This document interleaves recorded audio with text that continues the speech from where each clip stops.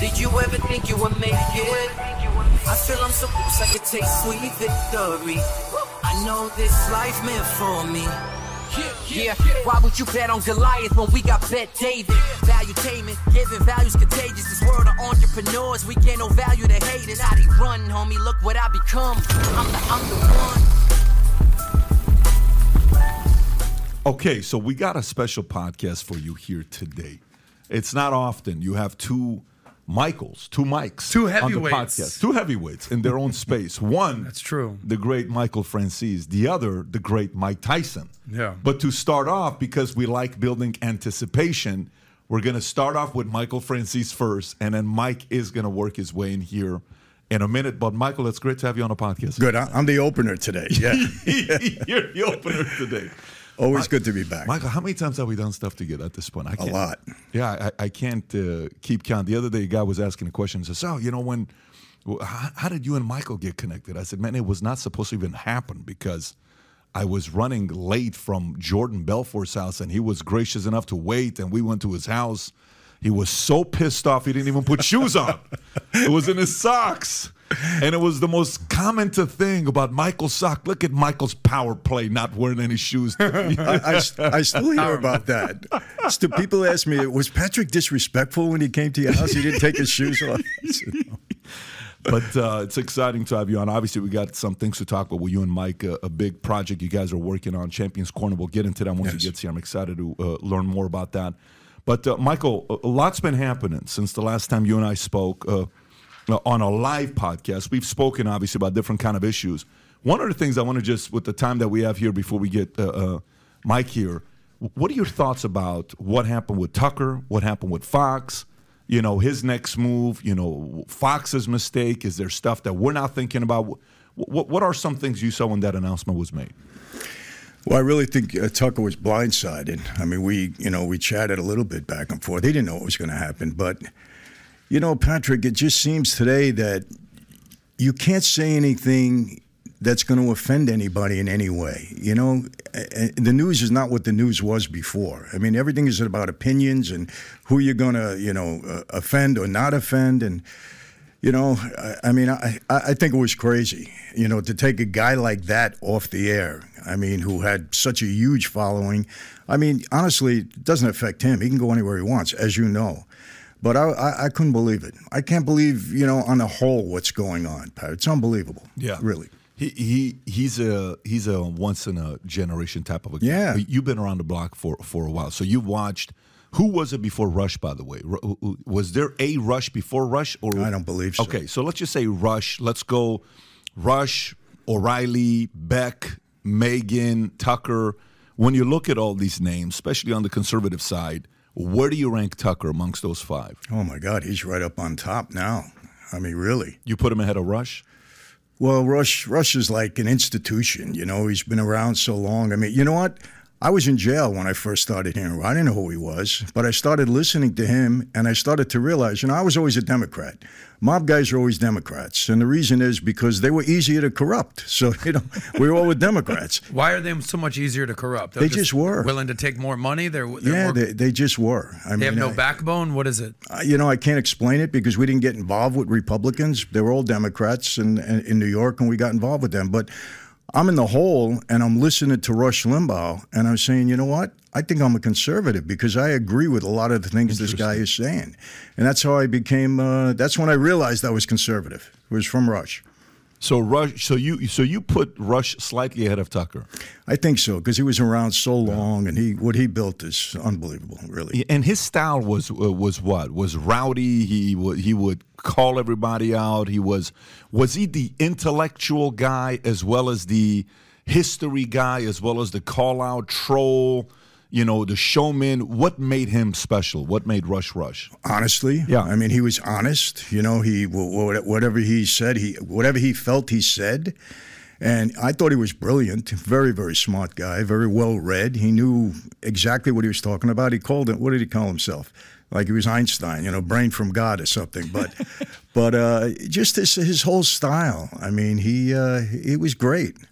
And you know, Patrick, when somebody is so good for so long, you got to give him, you know, a lot of credit. He was great. He was the guy that started all of this. Back to the Tucker situation. Yeah. You know, we had that conversation, that sit down, some may call it, last Thursday.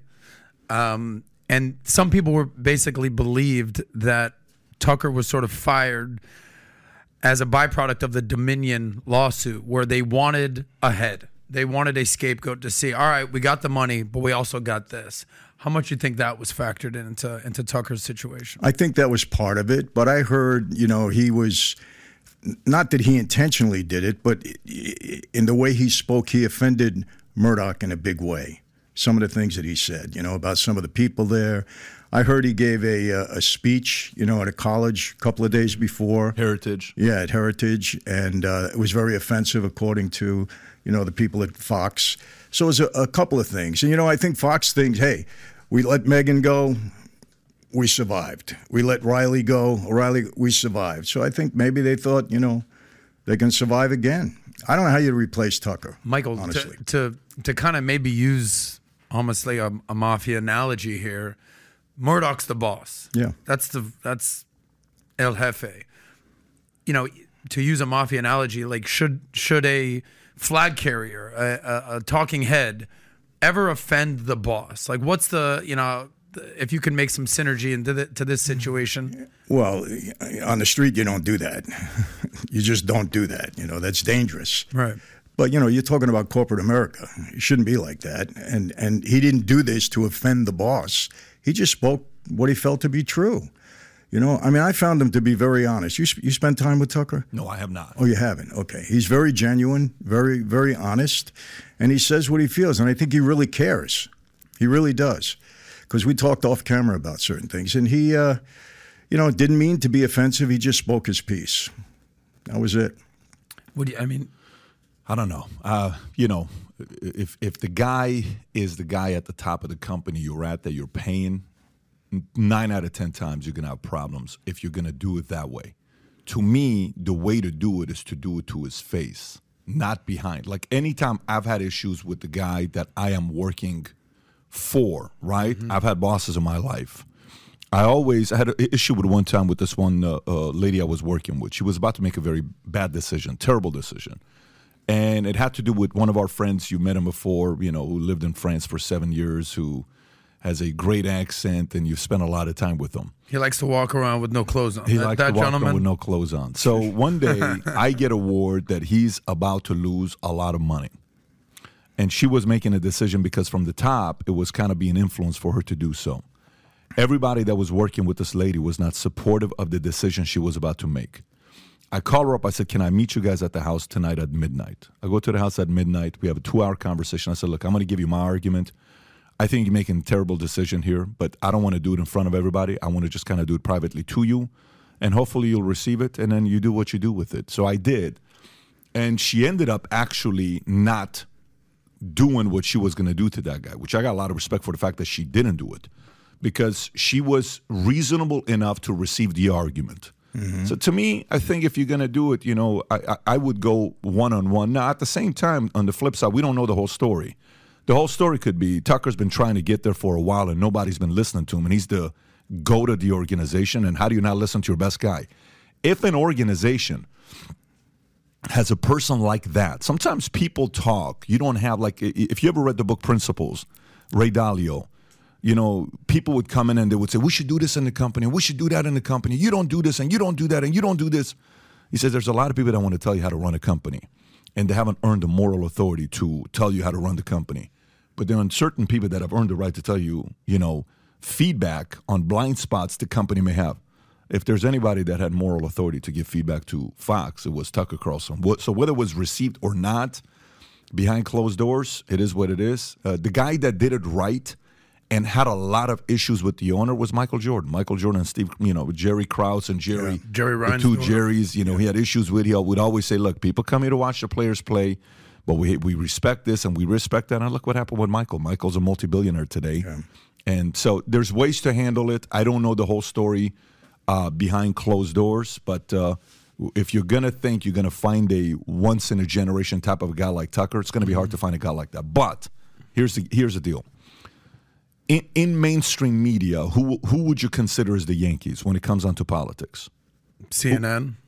You put CNN as Yankees over Fox? I mean, if you go to any airport, any mainstream outlet, they're going to have CNN on the I don't. TV. That's more affiliation, right? Gotcha. That's not. If you're talking numbers, if Fox. I'm talking numbers, yes. you're going to put Fox, right? Okay. Yes, Who sure. is the most hated organization in Major League Baseball? The Yankees. Who's the most hated NFL organization? Cowboys. Who's the most hated in the NBA? You can go on and on, Lakers, right? Celtics. These are institutions you want to play for, and at times, Jim Buss made some stupid decisions at times. And remember when they had Steve Nash and Dwight Howard and all this? I don't know if you remember that. Yeah, of course, the Lakers. Yeah, so, are the Yankees going to come back and find somebody? They probably will. Is the audience going to come back, the audience that they lost? We don't know. There's an audience that's 65 plus that's maybe not going to convert to YouTube, maybe not going to convert to Spotify. You don't know that. Those people are wanting to come home and just go like this. They don't want to come home and go on YouTube, boom, stream to the computer, boom. They want to just be like, go to Fox, go to CNN. To that audience may be lost. To the audience that's going to convert and go find them, like people like us, we're going to go find them no matter where the guy goes. But the 65 plus, I don't know if they want to take 3 steps to go listen to the person. I think they want 1 step. What are you saying the future of Fox looks like at this point? I mean, think if they lost their MJ, if they lost their they're Kobe. going to find somebody. They're gonna, Listen, Michael said it best. He says, no player is bigger than the NBA. And he was right. And let me ask you think, Murdoch is at a point in time where, economically he doesn't need anything. He's an older guy. Does he really care? So his audience dropped. Like you said, he figures out somebody will come, he'll replace it. This is the cycle. This is how it goes. Yeah, here's the only difference, though. This is the only thing where I think is problematic with this versus the NBA. Okay, so in the NBA, what changes? Styles change. Like defense, like Frank Vogel was a defensive coach, let's just say. D'Antoni was a what? Offensive coach. We're going to score 138 points with Nash, Kobe, and them. Okay, so anyways, you kind of put these things where styles that play, right? But when it comes down to media, when Jerry Springer, who's a former mayor of Cincinnati, is doing his shows, the number one show on TV, he says, I want to start talking about serious issues. His producer says, what are you talking about? That's not you, man. You're supposed to entertain. Yeah. I want to start talking about serious issues. So for a minute, they allowed him to talk about serious issues. You know what happened to his viewers?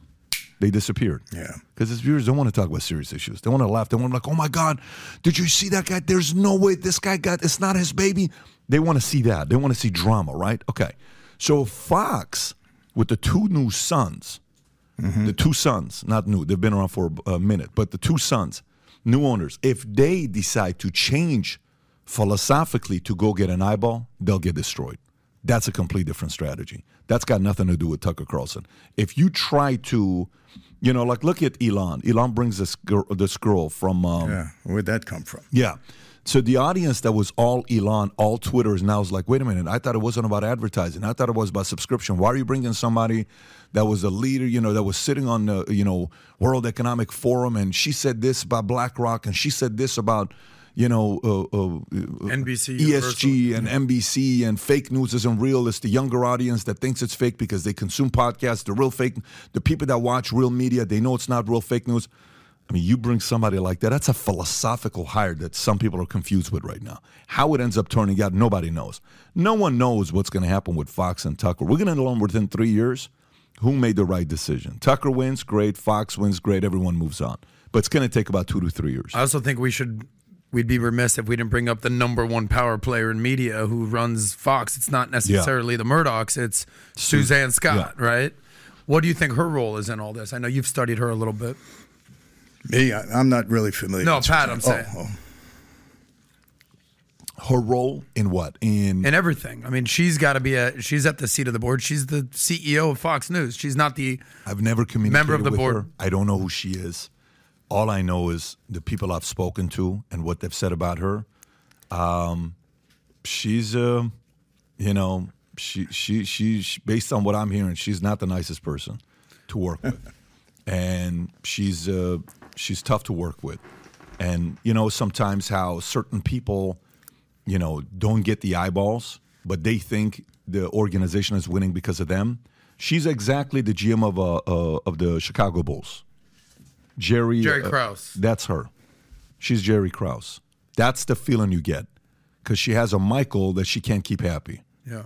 Okay, so people like that make it tough to. But at the same time, listen, when they were. Another day is here, and you're ready for it. What to wear? Check. Breakfast, lunch, and dinner? Check. Planning for what's next and how to save for it? That's where Bank of America can help. For your financial to-dos, Bank of America has experts ready to help get you closer to your goals. Get started at one of our local financial centers or 24/7 in our mobile banking app. Find a location near you at bankofamerica.com/talktous. What would you like the power to do? Mobile banking requires downloading the app and is only available for select devices. Message and data rates may apply. Bank of America NA, member FDIC. When you need mealtime inspiration, it's worth shopping Kroger, where you'll find over 30,000 mouth-watering choices that excite your inner foodie. And no matter what tasty choice you make, you'll enjoy our everyday low prices, plus extra ways to save, like digital coupons worth over $600 each week. You can also save up to $1 off per gallon at the pump with fuel points. More savings and more inspiring flavors make shopping Kroger worth it every time. Kroger, fresh for everyone. Fuel restrictions apply. Making a promotion, apparently they needed somebody to be women to be in a position like that, and they chose to go with her. Some people told me said she's not as good of a leader. They just kind of did it as a publicity stunt because of all the Me Too movement stuff. There's so many different stories. Look, at the end of the day, if she's number one on Mediaite, there's a reason for it, right? This girl that was interviewing, Trump, Caitlin Collins. Right, Caitlin Collins. Love her, hate her, guess what? She got a couple billion views. For the rest of her life, those videos are going to be shown with her standing next to Trump. Oh, yeah. A 31-year-old girl. You can say whatever you want to say about her. I'm not necessarily a fan of hers. But I think for her, that's going to stick around forever. Now, did he punk her? Yes. Did he troll her? Yes. Did the audience turn against her? Yes. Did Trump pretty much get everything he wanted out of this? Yes. But is a 31-year-old still sitting there debating with a president and getting her, score to go up? Sure. She's seen that increased her value. That at least doubled what she's worth. If she was making $2 million, now she's worth $4 million. If she was making $3 million, she's a $6 million now. Because that's how this thing works. How many eyeballs do you get, right? No doubt. Do you agree? Yeah, totally agree. Totally agree. We talked about the winners and the losers from the Trump town hall, and we said that Trump was the big winner because he went into enemy territory and held his own and showed that he still has it. CNN, Chris Licht, he's taking a lot of heat, but I think they were a big winner from there, basically showing that they can host Trump. But I think at the end of the day, she was a massive winner from all this. She was not a household name prior to this. She was host the morning show. I think she worked for Tucker or for Fox at one point. And now we're talking about her. So she's clearly the new superstar on CNN. And they just gave her Don Lemon's old time slot. So she's on at 8 p.m. now? That was announced that they were going to offer her the time slot immediately following the town hall with Trump. There you go. I mean, but by the way, good for CNN. I actually think, I'm telling you, I think Chris Licht is doing certain things right. I know he's not getting enough credit. I think there's certain things he's doing where he's showing signs of being a capitalist and actually doing his job instead of being just succumbing to whatever the whims of ESG, all this stuff. I think there's certain things Chris is doing right. Michael, I got a question for you. So you know how, Mike's going to be here in a minute, so we'll maybe transition into this topic as well. In every space, there is the power players that you see that you know of on TV, right?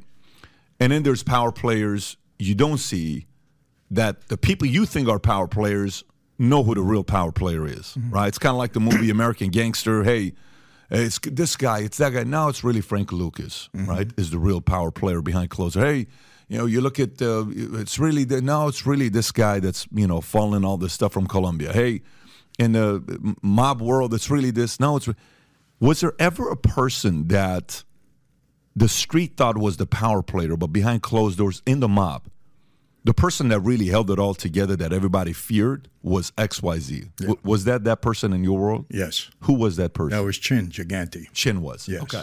Got it. Everybody thought it was Tony Salerno who was the boss, but it was really Chin. He was the power in all of New York at that time. And you think there are Chins in every space? I think so, yeah. I do. Absolutely. That we don't know about. Yeah. You think there's a Chin to Murdoch? Well, that's kind of tough. I mean, who's going to tell him what to do? I don't know about that, really. The older Murdoch. I'm talking not the young, not the young ones. No, yeah. You think there's a chin to Soros, or you think Soros is Chin? I think Soros is Chin. But the difference with Chin didn't want anybody to know who he was. Soros is out there. I mean, what this guy does. No, I don't think there's anybody pulling the strings on him. I think he's the guy. Got it. So no one's pulling the. So who is the Chin of the right? God. Who's the Soros of the right? That's hard to say, Patrick. Really. Who do you think it is? Who's the Chin of the right? I mean, Soros is out there. You know it. You see his impact that he's having on this country. I don't know. If you talk about from a financial standpoint, you could argue that the Koch brothers were there before Sheldon Adelson passed away, possibly him. I mean, these guys were given multi-millions, if not billions of dollars. Now, this is what Musk said about Soros yesterday. He said, Soros reminds me of Magneto. Okay. And then Brian responds back, if you can put show more, because he goes into it pretty, and then Elon responds back again. Mm-hmm. He says, fun fact, Magneto's experiences during the Holocaust as a survivor shaped his perspective as well as his depth and empathy. Soros, also a Holocaust survivor, gets attacked nonstop for his good intentions, which some Americans think are bad merely because they disagree with his political affiliation. And look at what Musk responds back with. You assume they are good intentions. They are not. He wants to erode the very fabric of civilization. Soros hates humanity. Anyways, they go back and forth on how he views Soros. Yeah, I'd be curious to know who the current Soros is on the right. Yeah, but, you see the impact of Soros. I think it was 2010 when something happened in the Supreme Court. He didn't get a good decision. And he publicly stated, he said, it's going to be my mission to destroy America. He said it. He said it publicly. And you can see his influence all over the country. He is destroying America. He's taking a big part in that. I don't see that on the right. I don't see, even the Koch brothers, okay, financially they got, but what is their influence? What are they doing that you can see that's so influential? I don't see it. I don't see that on the right. Well, I think on the left you can see it. I think without a doubt, the Chin, to use an example, is by far and away Donald Trump at this point. I mean, he's pulling all the strings on the right. I'm not saying behind the scenes. I'm saying in front of the camera, MAGA, making the moves that no. You don't think that Donald Trump controls the right these days? No.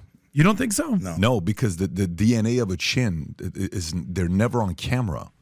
Exactly. Oh, you're saying behind the scenes who's doing it? I'll tell you how I learned with At least Chin. that's what I think.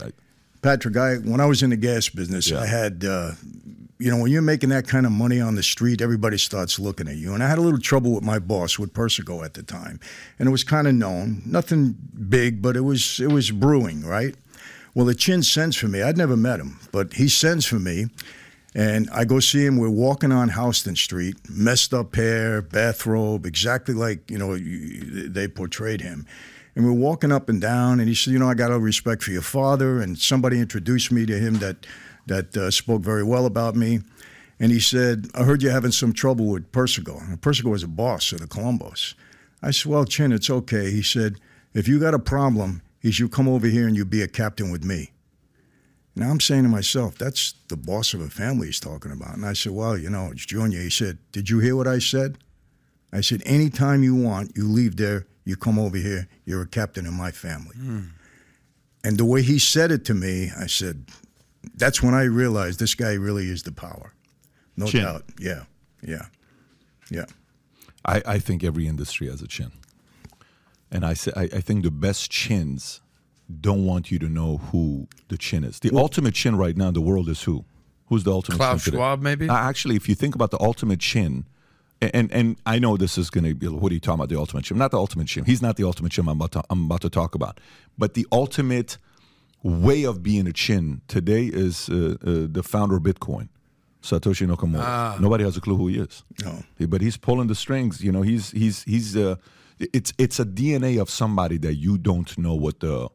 he just kind of dances and things are getting done. He's the last phone call people make. Well, do you see that person on the right? I speculate a couple names, but I don't see somebody today. And I think, quite frankly, that's not really good. I don't think it's really good because I think the right Chin is also able to be a synergist and keep people together because you think about what Soros is doing. Soros is helping the left. I was going to say, I wish we had one on the right. I think Soros is helping the left. I think you saw what happened with Musk yesterday with the story that came out. Did you see the story that came out with Musk yesterday? Right after he hires the NBC Universal lady, Linda, I have a hard time saying her last name, Yacarino, something like that. This report comes out. Documents subpoenaed in Jeffrey Epstein's lawsuit by U.S. Virgin Islands, J.P. Morgan Chase, et cetera, Tesla, Alphabet, all these guys, they're, the U.S. Virgin Islands has subpoenaed Tesla, CEO Obama documents on lawsuit account, J.P. Morgan Chase, helping sexual, Jeffrey Epstein. See, to me now, this right here, this is when you know you're not chin. Musk is not chin. No, they want to ignore all the names on the left that are associated with Epstein. Yeah. But now immediately they go after the Musk. Yeah, they want to. I don't know, man. It's those weird phone calls that you get. The whole weird phone calls you get where they say, "Hey, just so you know, I have XYZ on you. Okay, I have this on you. Don't forget, we have access to your computer and we know what you watch. We know your search engine. We know what you look at on your phone. Remember that one time your phone crashed? It wasn't that your phone crashed. We got into your phone. We've been monitoring everybody you've been texting with, everybody you've been DMing with, all the pictures you've sent, the couple Brett Favre type of texts you've sent. We have access to all your Brett Favre type of texts. We have these videos. We have that. And then all of a sudden, you're like, what? Yes. Kind of like J. Edgar Hoover type of stuff. Yeah. When the mob, you guys went up to him and, hey, here's what we have on you with this cross-dresser. I don't know. I think the left has a chin.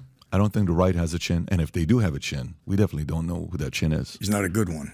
Well, speaking of the left having a chin, a lot of people firmly believe that Barack Obama is running this country, right? A lot of people think that he's the Do you disagree? Shadow president right now. Do you disagree? To be honest with you, I wouldn't mind him maybe being in a decision room and Biden making a phone call to him versus Biden just kind of sleepwalking through these decisions. I don't know.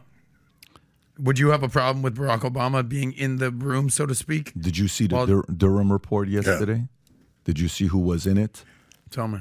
You didn't see the report? No. You didn't see the There's another Durham report that came out? Different direction this podcast is about to go. We were here about to talk about some friendly stuff, and you decide to take it this direction. Listen, this is what we do here. Shame on you, Adam.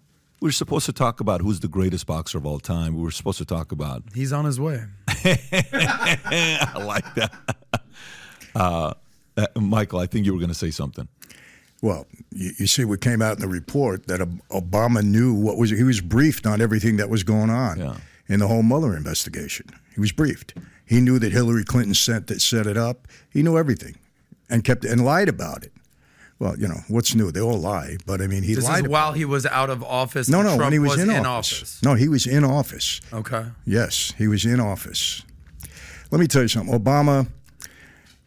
The disappointing thing for me I met Obama on a beach in Hawaii. I didn't even know who he was. I had seen him at the the convention. He gave a brilliant speech. Crushed it. Amazing. Yeah. Mm-hmm. And so I walked up to him. We were talking on the beach. This was before, he was thinking about being a candidate. Nice guy. I said, wow. I couldn't vote because I was a felon, but I would have voted for him. That's how inspired I was by that speech. And I said, you know what? This guy has got a chance to really unite this country. A lot of divisiveness here. First black president, great. He was a total failure in that regard. He divided this country more than anybody up to that point, I believe. I really do. And it was a total disappointment. And look, so many of them are dishonest, but is he running the party? I don't know about that. I don't know. I think he still has influence. But I also know from what you hear and from what I was told that him and Biden don't get along. He didn't like Biden. Really? Yeah, he didn't like him. This is what I heard. And there's a part of me that kind of, based on what Michael just said right now, is if you're Obama, do you want Biden to run again? I don't know. Let's just say you are running things. You want him to run again? Do you? You want somebody else to run? Yeah, you don't. I don't think even Obama wouldn't want Biden in there. I mean, Patrick, this guy, let me ask you a question. In your wildest imagination, did you ever believe that this country could deteriorate so quickly in 2 years under anybody? I mean, in my opinion. Well, I mean, listen, the GOAT was Jimmy Carter, right? Yeah. And he eclipsed the GOAT. Mm-hmm. I never thought that was going to happen. I'm in America because of the GOAT, Jimmy Carter. Jimmy Carter, what they did to Iran, Kissinger himself, it was a mess, right? The whole economic hitman throwing a country, its people against its ruler, its leader, without there being a real reason the country had advanced the way it has for decades. More freedom for women, they had a say, they had a voice. Marriage went from being 8 years old, 13 years old, 15 years old. It was more becoming like, and then boom, Carter comes and does what he does there. And then U.S. is in shambles, interest rates, gas prices, oil. And then you thought nobody was going to do it worse than him. Then shows a guy named Joe, which, by the way, if you listen to Joe's talks 20 years ago, 30 years ago, you're like, this guy's funny. He's charming. Yeah. He's charismatic. I actually like listening to the way he would speak in the 80s, 90s. Now, don't get me wrong. Of course, I'm aware of all the speeches that he literally replicated or duplicated exact words that was said by this person or that person or this person from various countries, not even in the U.S. But you're like, this guy's actually saying you can represent, right, today, seeing what's going on with weaponization, with the economy, with the way things are being handled. It's a little weird. We're going to see what's going to happen.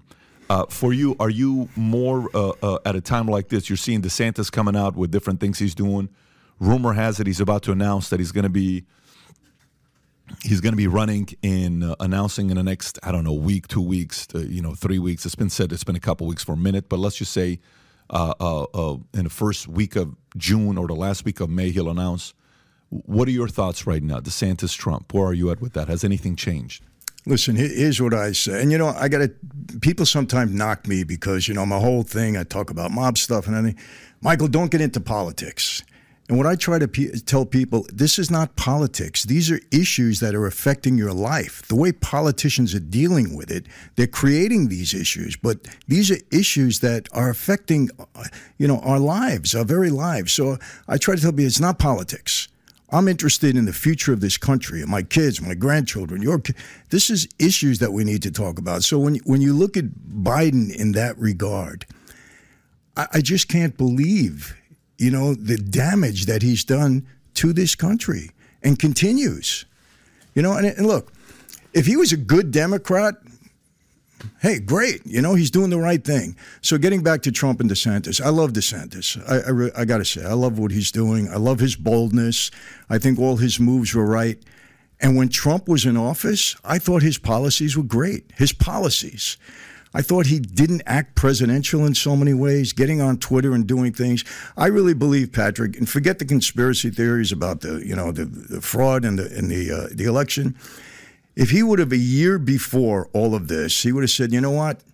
I'm not going to argue with Nancy Pelosi. I'm not going to do this. I'm not going to stoop to that level. I'm worried about the people in this country. I'm going to continue to do the right thing for the country and get rid of all that other stuff that he did, all that pettiness, all that divisiveness. That's what killed him. I understand he's a New Yorker. He fights back. In his defense, I've never seen anybody get attacked like that. Mm-hmm. Every single day of his life, getting boom, boom. I've never seen anything like it. And, to his credit, he stood up to it. He didn't fold, and he didn't go under the pressure. But the way he reacted, it was so divisive, and people have had enough. Even now, the one thing about him on the CNN deal, he acted more present. He tried to stay on the issues. I said, wow, maybe there's, the light went off in his head. Maybe he's starting to realize, forget all this other nonsense. Tell people what they need to hear, what they want to hear, how you're going to fix what's wrong in this country. Because that's what people are starving to hear. Look, they can say whatever they say. I believe the southern border. I mean, look, you got to be on drugs not to realize what's going on. He's bringing all these people in here. He's going to hope at some way he gives them a path to citizenship so they can vote, or at least vote. And they want to be in power forever. That's it. That's the total plan. They're not humanitarians. They don't care about these people coming in. That's got to be the plan. And for people not to see that, I don't get it. I really don't, Patrick. So, you know, Trump, DeSantis, okay, if Trump were back in office, his policies would be good.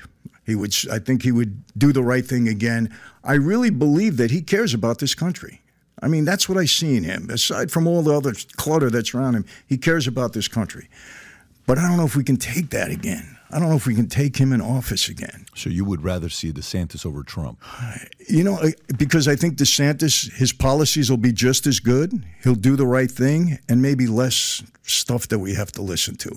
Unless the left goes after him in the same way. I don't know. He doesn't have that kind of baggage, it seems, that he can be attacked like Trump was. But I think Michael brings up a really good point about maybe the difference between Trump and DeSantis. You know, a wise man once said, choose your enemies wisely, right? That would be a great book title. Yeah, it'd be a great book title coming out soon. And I think Trump's problem was, I think Michael's absolutely right. He was attacked viciously by the left. And some of it was warranted, some of it was unwarranted, some of it was Trump derangement syndrome. The problem with Trump is everyone was his enemy. Like, you know how they say don't punch down, punch up, right? Mm-hmm. He would pick a fight with everybody. Like, no matter what, he would punch them 10 times harder. And 99% of the time, he should not even respond to some of these Twitter folks or just any media outlet, anything. Just don't even give him the time of day. But he would. And he would engage in these little battles with people that were completely beneath him. Whereas DeSantis, maybe he had a little preview of that book that might be coming out soon. Well, I love he's choosing his enemies very wisely, whether it's Disney, whether it's the woke. Florida is where woke comes to die, whether it's the abortion issue. He's picking and choosing his battles. But I loved his one response when Trump was banging on him and somebody said, what do you think about Trump banging on you? He says, I'm not a candidate. Right. That was it. Just perfect. Correct. Response. He's living to the fullest what we're talking about right now. He's like, he knows that it doesn't make sense at this point to start engaging in a battle with Trump yet. At some point, he's going to probably have to step up to the podium to do that when he declares. Hopefully he'll do it intelligently and he won't get into the real dirt the way Trump does. I mean, that's not good for anybody. It wears you out. It wears you out. Was that your biggest problem with Trump? Not the policies. It was just the personality and then going down that rabbit hole of nonsensical stuff. I cannot believe some of the criticisms that people have about Trump. And I tell them, listen, in a way, President, it is a personality contest. You want to see somebody that's charismatic and has a personality. But it's really about his policies and how he deals with America. And I always tell, it's not personal. I'm not going to have Trump go out with my daughter. I don't invite him over for dinner. But his policies were good for America. So what else are you looking at? What do you care about what he did in his personal life? I mean, now, CNN, some of the criticism of him, well, he's a sexual abuser and he's this, he's that. How could you have him on television? Well, he's running for president. What do you mean? That's when you realize, is CNN really a news organization anymore? Because the people within CNN are knocking them. Meanwhile, they had the highest ratings they had in how long? Why wouldn't you put them on the air? You know who's calling Trump's camp right now? MSNBC. Saying, and then NBC from the top is saying, you guys better not do this. This is not worth it. Don't give him the eyeballs. MSNBC is like, shit, we need some ratings. Bring that guy here. Absolutely. We need some eyeballs as well. And then who's probably going to end up being last is going to be Fox. Fox is going to end up being last on a town hall. He's going to do a town hall with everybody. Look how he works. These are the things that you have to give credit to. Fox doesn't want to do a town hall. He says, no problem. Who's your number one enemy? CNN. I'm going to go do a town hall with them. Then MSNBC. Then you're going to call me and say, why are we not doing a town hall? Because all the Fox viewers are going to ask you, how come you're not doing a town hall? Your fans, your viewers who pay you the money are going to force you to do a town hall, and it's going to be on my terms. So I'll be patient. In the next 6 months, you'll host a town hall for me, except it's going to be on my terms. This is the kind of stuff that you want a guy like that that's negotiating with Putin, with Xi, with Zelensky, with this, with that. You want that. You don't want somebody that's going and saying whose ice cream is better, Russia or China. You want somebody that's wanting to really figure out ways to use power plays. The world you're in, one of the things when the first time you and I sat down, you had written a book and make you an offer. I'll make you an offer you can't refuse. First of all, it's every businessman. We're not here to promote his book. Trust me, that's not the reason for why it's here. This is just a thing. If you run a business and you're running a company, just on the side, put the link below. Do yourself a favor. Go buy this book. I think after we talked about it, we saw like 100,000 copies. I don't know what happened. Put the link below. I'm telling you, if you're in business, go read this book. I think it's only 140 pages, 150 pages. If you go to the bottom, how many pages is it? It's the best use, 155 pages. Do yourself a favor. In the business world, take all the stuff that you guys did illegally, all the other stuff. Take the murder. Take that out. Mm-hmm. Man, it's, there's a lot of the stuff that you talk about in this book is stuff that you got to have if you're going to run for office. The gamesmanship that the enemy is going to use against you. The manipulation the opponent is going to use against you. How do you deal with that? How do you manage that? How do you work with that? How do you still go out there and get a deal? How do you negotiate? How do you not go in a room without any kind of leverage to negotiate and still find a leverage? How do you go in when you have all the leverage in the world and you can destroy the person and figure out a way to make them an ally? There's so many different things there to use. I think that's the part that you can't teach somebody to do, and it seems like he's got a bit of it. So if he does get reelected, man, it's going to be America's going to lose their minds if he gets reelected. Well, Patrick, let's get to something that's, to me, the most serious issue that we're facing right now. This whole investigation with him and his family, with Biden's Biden family. and Hunter Biden. Yes. Yeah. Let me tell you something. I had 18 LLCs, Panamanian companies, 18 of them. None of them had a business. It was just a company that I needed to open up a bank account. That was it. Okay? We were washing money, shell companies. Okay, I am telling you, this is a racketeering indictment waiting to happen. There's no question about it. There's no function to any one of these companies. He's funneling money through the same way I did it, 100%, exactly the way I did it. And with me, I'm just taking money from the government, all right? I'm stealing tax money. Okay, I went to jail for that. But this guy is influence peddling. What else could it be, Patrick? When people open their eyes and just look at it, what else can it be? Reporters have the nerve to say, well, we can't track any money that went directly to Biden. So what? So what that it didn't go to him? It went to his family. Even if he didn't get a penny, it went to his family. He did it to benefit the Biden family. This is, and then, I'm saying it too, and people have brought this out. We got a Chinese balloon flying over the country, taking all this surveillance, classified information that we have. This guy's backing down every which way. I mean, this is dangerous stuff for America. Yeah, you know what's going to happen, Michael? This is what I think is going to happen. I think they're going to protect him 100%. Until he is no longer needed. Then he will be a useful idiot, and then they'll destroy him. And they'll all turn on him.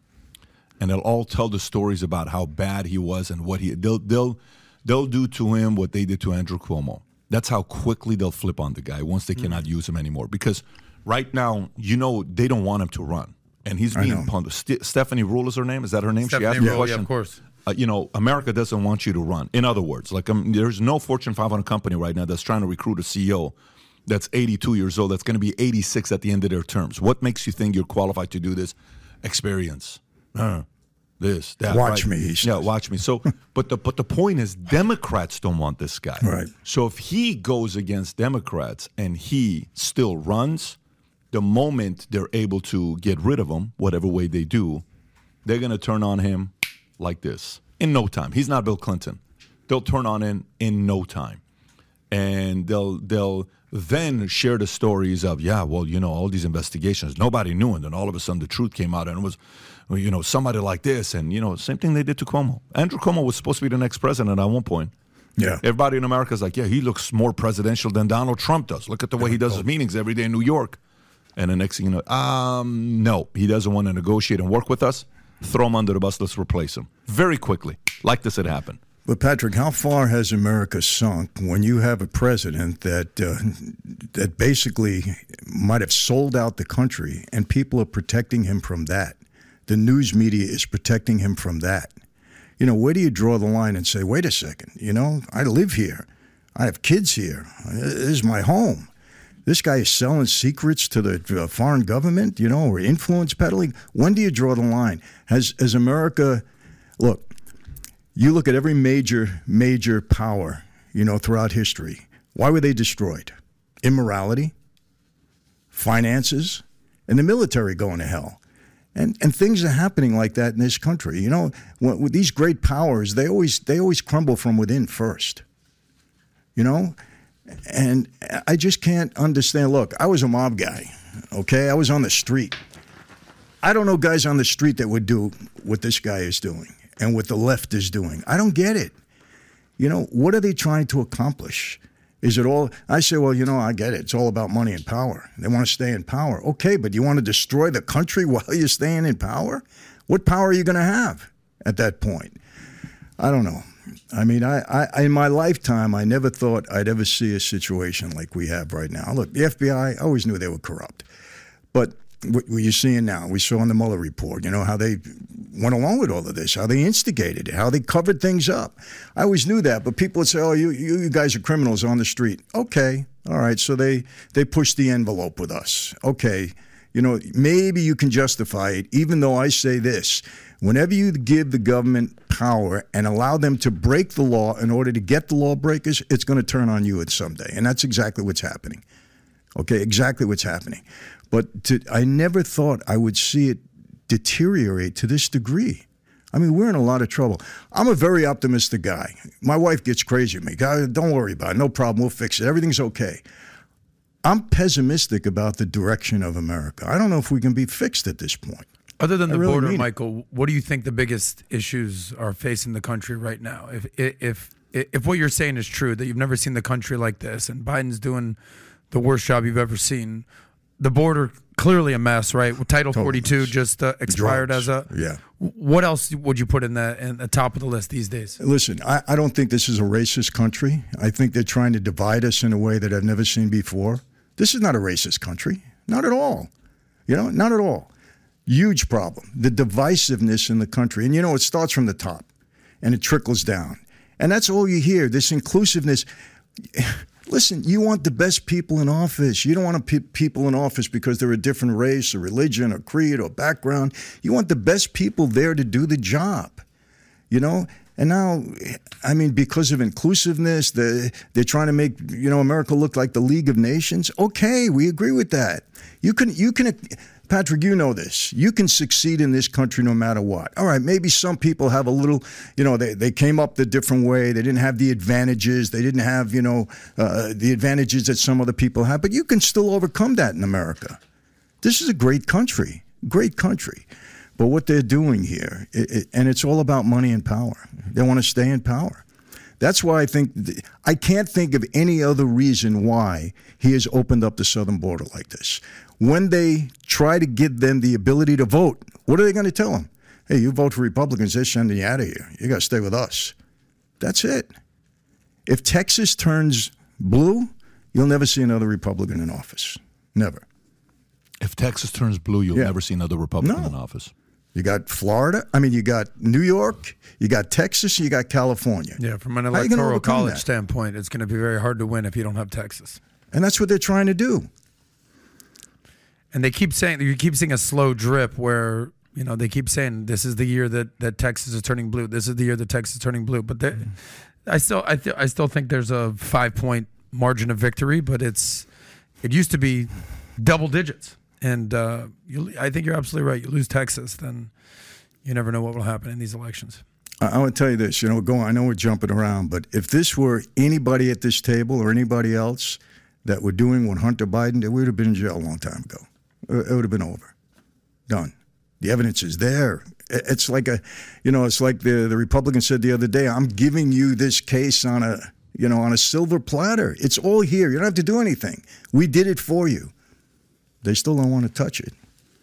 This is bad stuff. But so you know what that does though. Remember the scene where because you'd be in jail, you know which line I'm talking about, because you'd be in jail, you know. Trump and Hillary. It's so great that a man like you is not in the office because you'd be in jail. Okay. So a lot of people were thinking when he does get elected, that's going to happen. Hillary's going to be held accountable. Didn't happen. And he didn't drain the swamp. That's a bit of a criticism that he gets from some of the people that actually supported the guy. But, you know, the next person that gets elected, one of the things is, hey, we're going to go in. We're actually going to drain the swamp. We're going to find out who's behind this, and we're going to investigate it. Okay? So then there's going to come a moment where that person's close and everyone knows that guy's going to be a president, then he's going to get a phone call. And he's going to say, you, as a sitting president, cannot undermine the previous president, especially investigate him. It's going to be a very bad look for you to get reelected. Then they're going to somehow, some way create other boogeyman and so forget about the real investigation, and then 4 years going to go by and then never happen. So what are the chances that FBI will eventually investigate these guys? They never seem to hold anybody accountable on the left. I mean, nobody falls down for anything. I mean, look, Hillary Clinton smashes her computer. I mean, look, I can't tell you, I've had experience with this. I had records missing and they wanted to hang me for it, if they could have. You're smashing up your phones, your computers that have, information on there that can be harmful to you. Nothing happens. I mean, maybe she was pissed at Bill Clinton. Maybe Bill Clinton sent a text and Bill did something in that computer. What's her excuse going to be for destroying the computer? I mean, actually think about it, right? Yeah. Can you imagine the average person is like, so why'd you shatter the computer? You know what? It fell out of my hands, okay? Well, why else could it be? I was just upset at Bill because Bill did this. The average person is going to sit there and say, what were you hiding in that thing? Okay, and should the American people know or no? Who knows? Anyways, that's why we bring our political analyst, the great Mike Tyson, in the house. How you doing? There's a gang in here, Mike. How are you, buddy? Good? There's an army in this place. Mike, you look Come great. on in. Sir. Adam, you want to pull up your chair? Yes, sir. After you, Mr. Tyson. How are you? Good seeing you. Mike, if you feel like knocking anybody out, it's the guy in the green shirt. That's we would all love to see. We're allies. I don't have to worry. You're safe. Big time. You're safe. So, how was cardio? Excuse me, it was, this and this. Yeah, it's good. Yeah. Great. So we've been talking about a lot of different things, but the idea of you guys teaming up to do something sounds very exciting. The project you guys have going on is exciting to see. It's called what? Champions Corner? Yes. You want to kind of tell the audience a little bit about it? Well, pretty much it's going to be about, as you know, people that experience life, like me and Mike, and we'll talk about pretty much mentorships and what mentorship meant to us, and what it's going to mean to our future. Without mentorship, pretty much you're going to be finished. You're not going to be of any kind of use. Without mentorship, myself, if I describe myself, I would describe myself as just the worst of the worst, just at the bottom of the bat. Had no idea, had no intentions of having a healthy, good future. And then I met this old Italian man named Amato, and he changed my whole way of thinking. And if it wasn't for him, I wouldn't be here talking to you guys. He made me believe that I was the greatest ever lived. Mike, who else was it outside of him? Did you have a couple men like that in your life that played a big role? Hey, nobody plays a bigger role than him. Wow. The differentiator, it's not even close. No, not even. Wow. Oh, please, close. They're not in the same race. Wow. He's just on the field by himself. One of my favorite things we talked about last time was about your relationship with Cuss. And, the two of you, the reason why I'm excited about this project you guys have is because the background to go from there, and to experience what you've experienced in your life, both of you are also in New York. So, it doesn't get rougher than the streets you guys came up to be where you are today. Mike, how important of a role does a strong man play in a boy's life when he's trying to find himself? Well, you have to think about what perception of a strong man. He could be a strong man in a criminal perspective, in the illegal perspective. And that could be the strongest identity that he sees. And so he can go off in that level of crime as well. But it's all about... And when I say that, even these people in crime, they're great men. I won't say they're all good men, but they're great men. And so if we could really concentrate on doing the best we can from our perspective of being a good man and transform that into other children, other young boys, that would be a start.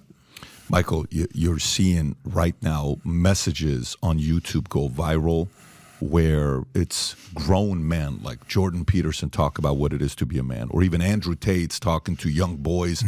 There seems to be in every industry, there's a sect of that industry does very well. Like, hey, in books, young nonfiction is doing really well right now. Really? Youth nonfiction? Yes, kids want to know more. Okay, interesting. In the denomination of religion, hey, the LDS church is growing at this pace right now. Really? Why? What are they doing? Hey, when it comes down to content being created right now, young boys want to learn from a man with experience. Maybe they didn't have a father figure growing up. Why do you think that content is resonating the way it is with young boys? Because of the fact that, there's an effort to demean what a real man is today in life. I see it that way anyhow. And when people look up to a guy that presents himself like a man, then it's attractive to them. Look, one of the reasons, Patrick, I go into prisons, I talk to these young gangbangers, and they'll say to me, come on, Michael, you had the great cars, you had the women, you wore the right clothing. To them, that's what a man looks like. So they want the image of a man, a manhood. But, the problem is a lot of people today think that when you're telling a man how to be a man, that it's demeaning to a woman. They've made that a part of society now. Well, if you're telling this guy to be a man, that means he's going to demean women. And I said, no, a real man is going to benefit women. Women are going to benefit by that because he's going to treat her the right way. He's going to bring up his kids properly. He's going to, he's going to be in the community, do the right thing. That's what a man is. It's not, being a macho guy or anything like that. Of course, you got to defend yourself. A man protects his women, of course. But, there's just the idea of a man has been changed today. It really has. And that's what we want to teach guys. Oh, look, a man can be sensitive. A man can have emotion. There's nothing wrong with that. How many times, look, I went to with the most powerful guys you want to see. I see them crying at a funeral. They go to a show and they got tears in their eyes in an opera show. I've seen that. There's nothing wrong with that, showing emotion. And I think these young guys today are really looking for that. Yeah. And they look at somebody like Mike who, let me tell you something, the way he came up and to be where he is today, it's a miracle. It really is. Under the odds that he had to face in that way. Mine is different. I didn't go through some of the things that he went. It was different for me. But, the fact that I'm here, this, Patrick, I should be dead or in prison a long time ago. It's just been very fortunate, So we want to use these experiences to try to help people. And that's what this is all about. And we're going to do it. I fully agree with what Michael's saying, is that there's just such a need for leadership for young men these days. I guess my question is, it's not a zero-sum game. Like forever we've heard that it's the patriarchy, and this is basically has given rise to modern-day feminism, and then you see things like the future is female, where it's like, what is that? If the future is female, what does that mean for men, right? And then you see things like the feminism and the boss babe movement and everything with that. It's men and women can both win, right? I think women want a strong man in their life, and men want what's the famous phrase, behind every great man, there's a strong woman. So how can men and women win in today's society? What do you guys think? Well, listen, that's going to be pretty difficult. Because when you watch television, you see it could be black people, it could be white people. It's confrontation between man and woman.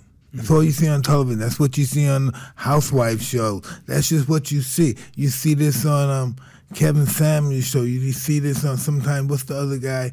Andrew Tate. It's just confrontation. Confrontation sells. And we're not going to stop this confrontation. This is going to become an era so we can continue to make money off of people's pain. So whether it's Republicans and Democrats, whether it's blacks and whites, whether it's men and women, it's just going to constantly be doubling down on this against each other. If you want to see the future of a country, look at his advertisement. What does it advertise? Damn. You know what that makes me think of, right? So true. About how we're the only country. You just so true. Sit there and you just made two profound comments in the last minute. What about, how United States and I think New Zealand are the only countries that Big Pharma is allowed to advertise on? So when you see the opioid endemic that's going on right now, I think Mike Tyson makes up a great point. It's that if you want to see the future of a country, look at the advertising. 100%. How many people are on mixed drugs? Families now. Look at the mixed family. Before, we're like, taboo is to mix a black or Italian or black or Asian, Spanish, that was taboo, you think. But now it's promoting this is what it's going to be because you see the influx of different, immigrants coming in the country, and they're showing you this is what it's going to look at, and they're preparing us.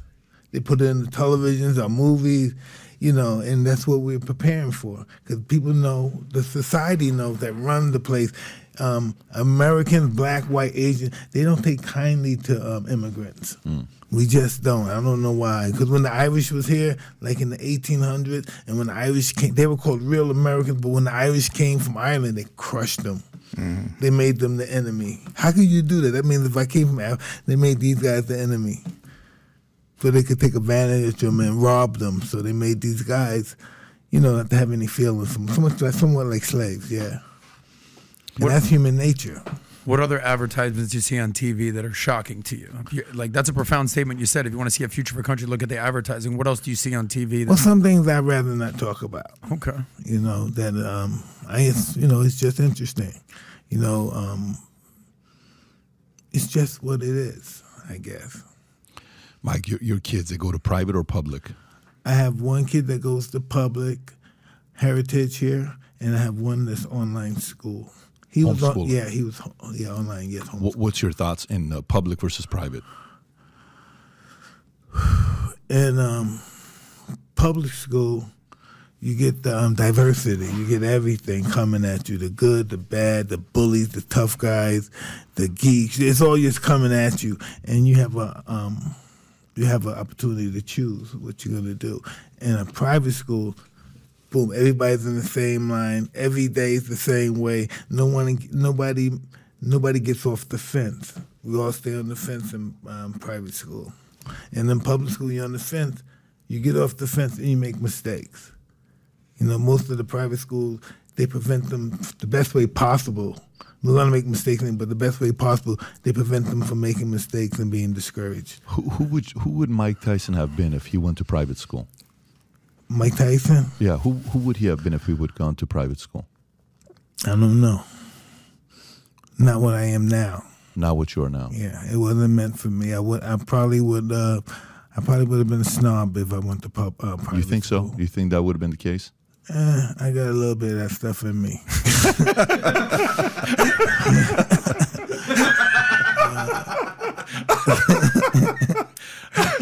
But I think he brings up an amazing point, because I went to public school K through 10.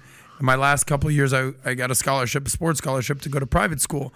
But I think it was the public school mentality, the bullies that they don't hang out with that guy, watch your back over here, that really shapes you who you are. Exactly. So I know that you're a huge advocate for private school, but you're a public school kid, 1.8 GPA. Obviously, there's so many benefits going to private school, the network, the status, the education, mostly, everything with that. What are the concerns you have with private school, though, when you hear someone like Mike Tyson say, it wouldn't make me the man I am today? I've never gone to private. I've gone to public, right? So to me, when you go to public, you see everything. You see gangs, drugs, cocaine, pot, the nerds, the athletes, these guys, those guys, the valedictorian. You see it all. There's an advantage to it as well. But my concern is I'm 44 today, so I went to school. Today, your birthday? No, I'm 44 years old. But Could you imagine? Your birthday's next month, right? June 23rd? 30th. June 30th, yeah. So I'm a October 18th baby, 1978. So Scorpio, what was that? I'm a Libra. Libra, yeah. okay. You're a Cancer, right? Yes. Yeah. Cancers are beasts. So, so 1996 is when I graduated. This was the whole Tupac. The only the devastating day for me was that day. We're in LA. I'm going to Glendale High School, but when I was going to high school versus what I'm seeing today is not the same. Like my high school today, a bunch of people from Glendale Unified School District have messaged me. They've created an Instagram account of what's going on right now in GUSD. Okay, how they're letting boys go into girls' bathroom and all this other stuff. It's not the public school we went to. There was none of that when I went to public school. Yeah, when I went to the girls' bathroom, I got suspended. Yeah, that's what happened. I got suspended. Now you're being congratulated. Which, by the way, should you be suspended? I think so. Yeah, because listen, I wasn't going in for no sexual gratification. I was too young. I was going in there to fight the girl. What? She had hit me in the face or something and ran in the bathroom. Yeah, Mike said when he was younger, girls bullied him, not guys. Yeah. Kicked my ass, bit me, and oh shit! It's because they liked you, Mike. I bet. But your kid's being in private school today. Well, I mean, again, for me, like if I'm going to go on Champions Corner and I want to, you know what I want to learn? I want to learn from their mistakes, their wisdom, their parents. Now they have the ability to go from teens to 20s to 30s to 40s to 50s. There's different desires and temptations and things that you go through in every age. I want to learn from it. And by the way, how many people, like if you look at Mike Tyson's life, okay, how many people's combined life experience equals Mike Tyson's life? Hey, no, but listen. Oh, man. I'm just like you. You don't think I'm scared of those public schools for my kids because I experienced that stuff? You think I want somebody to throw some lie ass in my kid's face? No, but if they didn't have that opportunity, I would want them to be in public school. You know, if we were struggling for the money, I would want them to go and experience that. You have to experience. I wanted my kids to experience where I lived at. I wanted to take them to Brownsville, Brooklyn, let them eat pizza. You know, let them go to the ghetto. This guy's your father. I let them know that little kid right there, that's your father. And wow, and you did that? Oh, absolutely. What was the reaction when they saw it? Scared to death. Didn't want to get involved. It was an apartment, it's pretty condemned, but with a hole in the door. I said, go ahead, peep in there. They said, no, I'm not peeping in there. And I just let them, look at this, man. It's just a concrete jungle. And these guys are, wow. These guys are animals disguised as human beings. And that's just what it is.